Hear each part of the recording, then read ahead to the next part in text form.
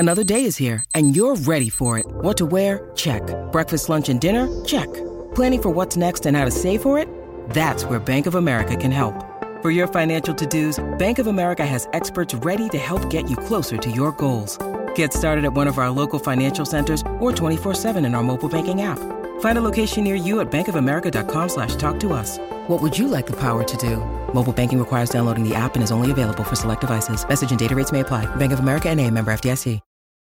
It's only a kick, a jump, a block. It's only a serve. It's only a tackle, a run. It's only for the fans. After all, it's only pressure. You got this. Adidas. Why don't we throw it back to you, Bridget, and you can kind of expound upon your opening shift here. Yeah, so I mean, it's kind of self-explanatory only in the way that we've covered it every single podcast, and we've done how many since the season started? Twice a week or 3 times a week. We just come on here and talk about how good he looks, and how well he fits where he does. I mean, when you think about where he started the season, he started on the third line, but how long did that last? Now he's consistently the second line center. It almost feels like you couldn't have asked for this to happen at a better time, that someone just happened to develop into the exact role you needed to fill.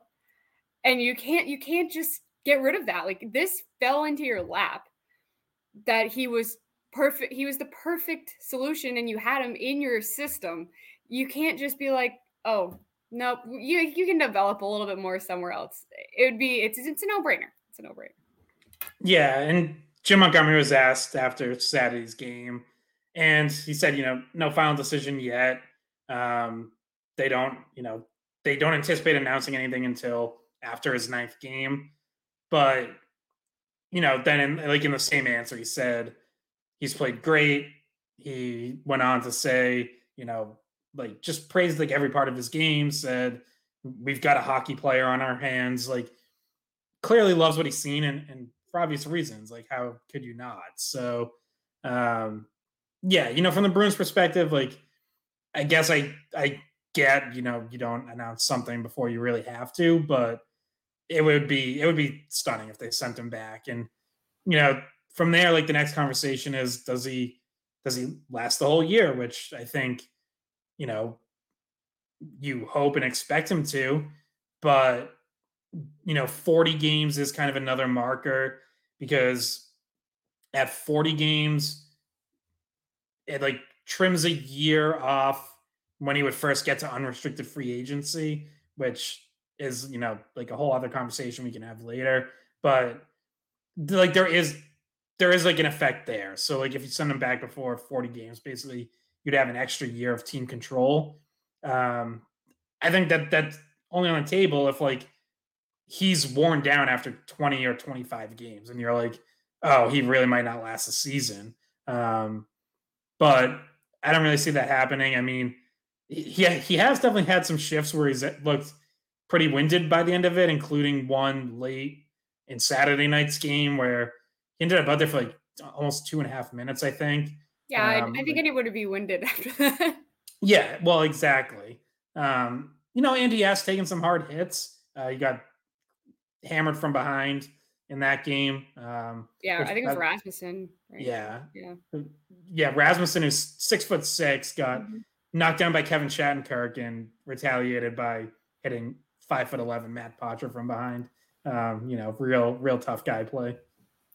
Yeah, well, eye test aside, which tells everybody that Matt Poitras belongs through 8 games, heading into his final trial game here. He's 5th on the team in scoring with 5 points in 8 games.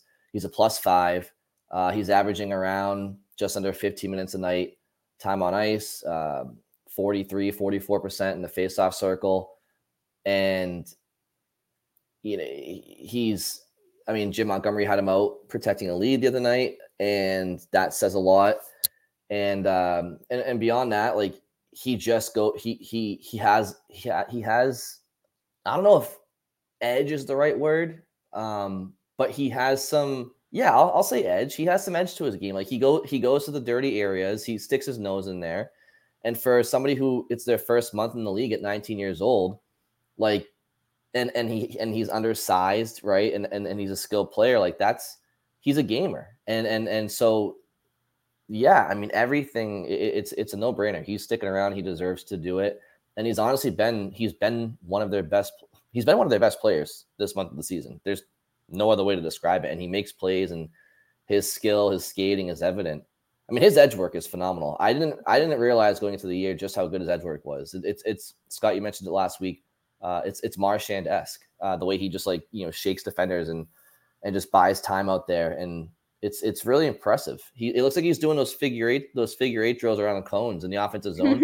he's just buying himself time, and he's a very intelligent player, and yeah, they got a, as Montgomery said, they've got themselves a hockey player for sure.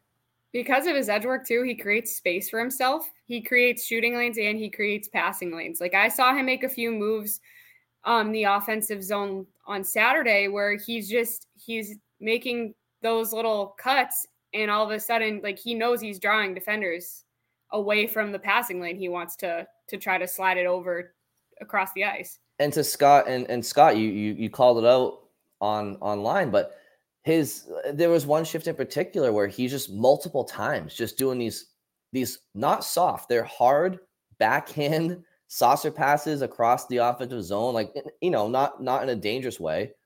Just he's an amazing passer too. He's a very, very impressive. 19 years old. I think 19 years old. Yeah. That's crazy. Yeah, and that same shift that he had, like those multiple cutbacks and then really nice passes. I think two of them were across the Hampus Lindholm, led directly to shots with people at the net front. That same shift, like he had like another move he put on defender where he, again, like reminds me of Marchand, where it's like a stutter step where he kind of looked like he was going to slow down and maybe like chip the puck in deep or something, and then just turned on the burners and like kind of turned the corner and got an edge on him and came down the boards with keeping possession. And it's like, yeah, stuff like that. It's just, it's really hard to defend, especially if he's matched up against a forward one-on-one. Like most forwards aren't good enough to, to keep up with him on moves like that. So yeah, it's really impressive. And, he's shooting when the shot's there, like just everything. He's getting better defensively.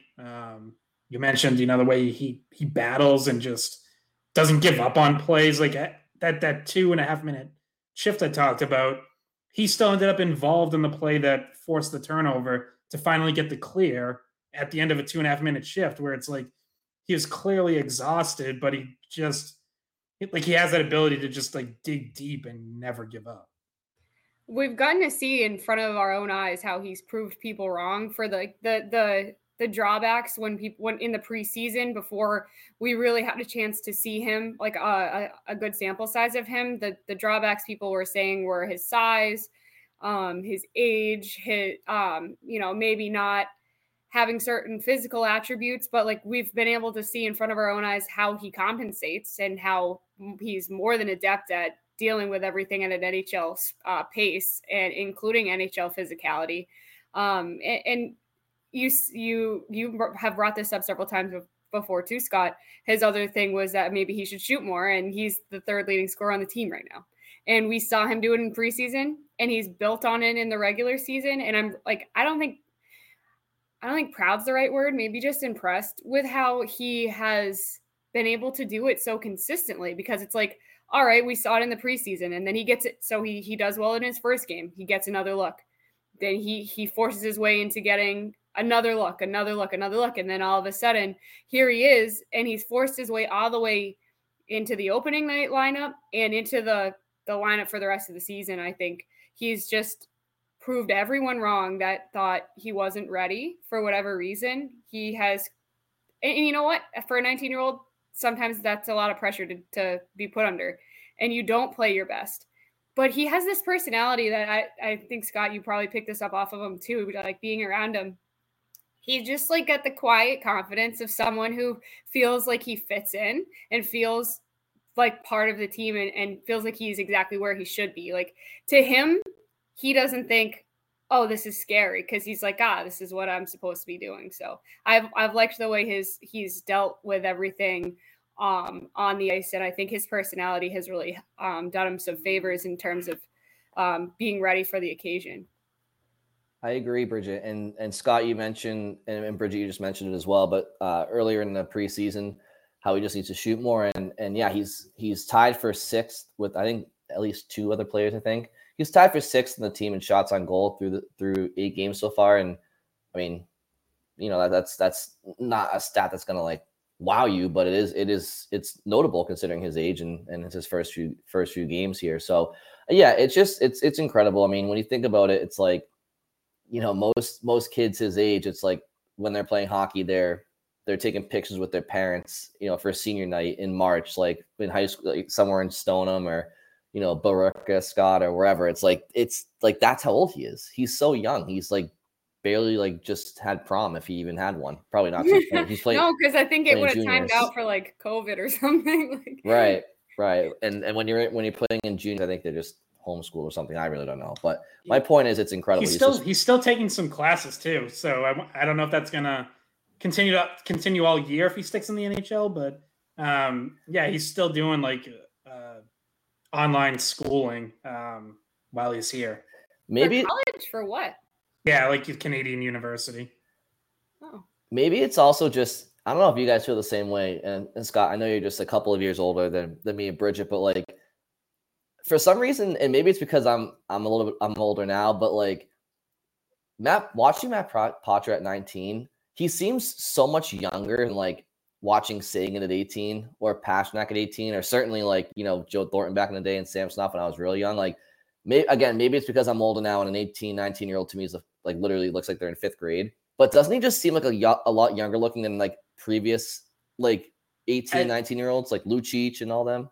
I think that is just a getting older thing, because like and Bridget can probably attest to this too, like when I go to college games, it's like those kids seem like middle schoolers, and I'm like, when I was in college covering them, it's like they almost seemed like adults, like ahead of their years. And now like, I go to BU and like, Lane Hudson's at the podium, like at the press conference after the game, and it's like he looks like 16. Like it's so I think that's just getting old in general. We just think everyone looks really young. Yeah, you want to know what it is? It's when I know like I can't pass for that person's age. Like that's how I know like that's when I feel like they're much younger than me. Like if I'm like you finally have to retire your college student ID, like yeah, can't get like those discounts anymore. You want to know what really got me? During the pandemic, I was at a Providence College hockey game just as a fan.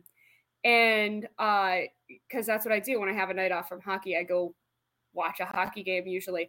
And so I was at the concession stand and I go to buy a beer and I had a mask on because it was during the pandemic and we were at a college and I did not get carded. And I was like, do my eyes just look like an old lady? Like, do I have crow's feet? And then like, so when I got carded at the Boston College game 2 weeks ago, and I was happy again. I was like, guys, I do still look like a college kid, but they also carded the 60-year-old lady behind me, so I didn't feel as good. But yeah, kids in college, it's one extreme or the next. Like they're legit was a kid when I was in college. It was my freshman orientation, and I was in the elevator with somebody. I honest to God thought he was a teacher, and he ended up being like one of my roommates for orientation. I was like, what the hell is this guy doing here? I thought he was a teacher.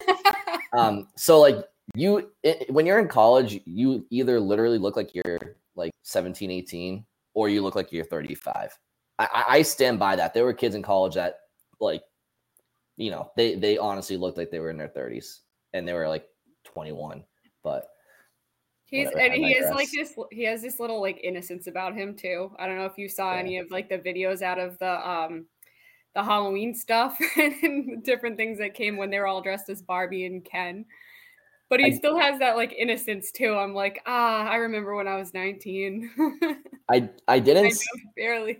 I didn't see that, but I do know what you're referring to as far as his personality, because you see it on Behind the B and stuff in the locker room. Like he's just giggly. He's always giggling, like, moving his head around, like, he's kind of shy. But there was a really cool moment in the most recent episode where before the opener, they had Chara, Bergeron, Krejci, Tim Thomas, maybe Rask, like some of those guys go into the locker room, just to be a presence or whatnot. And Bergeron, afterwards, they all went around, shook everybody's hand. And there was a cool moment that they captioned behind to be of Bergeron shaking Poitras' hand. And you can see, like, when Bergeron was playing, like every time somebody new came into the dressing room or you just heard people talk about him, they would always say, like, anytime somebody was traded to Boston or traded away, like he was the first person to wish them luck in their next team or to welcome somebody in. Like he would text them right away, whatever. And obviously Bergeron just retired and has all the reason in the world to just kind of like, chill and kind of block hockey out for a little bit. But like he went up to Poitras and like, shook his hand and called him by his first name, like, "Hey, Matt," and like congratulated him. It's like, you just see how personable he is, even in retirement. And I thought that was a really cool moment because like they shook hands and you see it on footage, and it's kind of like a cool little passing of the torch, unofficial passing of the torch moment that was kind of captured. Yeah, and another good behind the scenes moment that the Bruins tweeted out was after his 2 goals in the game in Anaheim, he got the game puck, and he like if you get the game puck, you have to like get up and say something or whatever. And as soon as he started talking, like the whole team cheers to drown him out.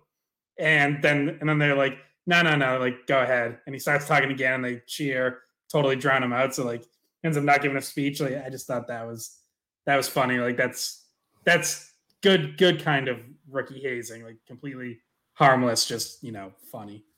Yeah, and actually I did ask him at one of the post-game press conferences. Was after the first game. I'm not sure. I think it was after the first game. Like he's getting mobbed by the media immediately. Like he's been getting mobbed since all of a sudden he started playing well, and people are like, "Who is this kid?" And so there's cameras all around him. There's, we're all around him, and he probably did the longest interview that day because of how many people wanted to talk to him. And I asked him, I was like, "Are you getting used to this yet? Like getting like completely mobbed, and like does it how does it make you feel?" And he was just like, "No, I'm cool with it. I'm fine." I figured also little behind the scenes from the Halloween day. I'm pretty sure Swayman volunteered to be Barbie because we were in the locker room, and sometimes they get dressed like at Warrior, and I think they did this year, but it was after the media left, so we didn't actually get to see them in their costumes unless you went to the hospital visit. But like we were just kind of like asking guys like what the theme was, who they were being or whatever, and they said like Barbie and Ken, and Beecher was like, someone has to be Barbie, so I'm pretty sure it's going to be either me or Poitras. Like they're going to make one of the rookies be Barbie, and ended up being Swayman, who, like I said, I'm assuming just volunteered because that's the kind of person he is. And I don't know if you guys saw the photo they tweeted out. Swayman has a wandering hand on Swayman has like a completely dead serious face, but his hand is like on Poitras' like thigh, like upper thigh. Upper thigh, yeah. Yeah, I saw all those pictures. They make me laugh every time. Last year, they had Forbert dressed as Princess Peach, and he did not look happy about it. I don't think he chose to be Princess Peach, but I don't think Derek Forbert has ever looked happy about anything, though, in fairness. No, that's true. But I have a very sad-looking picture of Derek Forbert on my phone in the Peach costume, so. Yeah, well, all these moments are great because whether it's the team drowning out Poitras in his post-game speech, or just, Halloween endeavors, obviously visiting the Children's Hospital and stuff, like it's all, it's good team bonding and stuff. Obviously, there's been a lot of turnover on the roster this year. So it's good. It's good that they can have these off-ice moments to kind of, continue to grow closer as a team.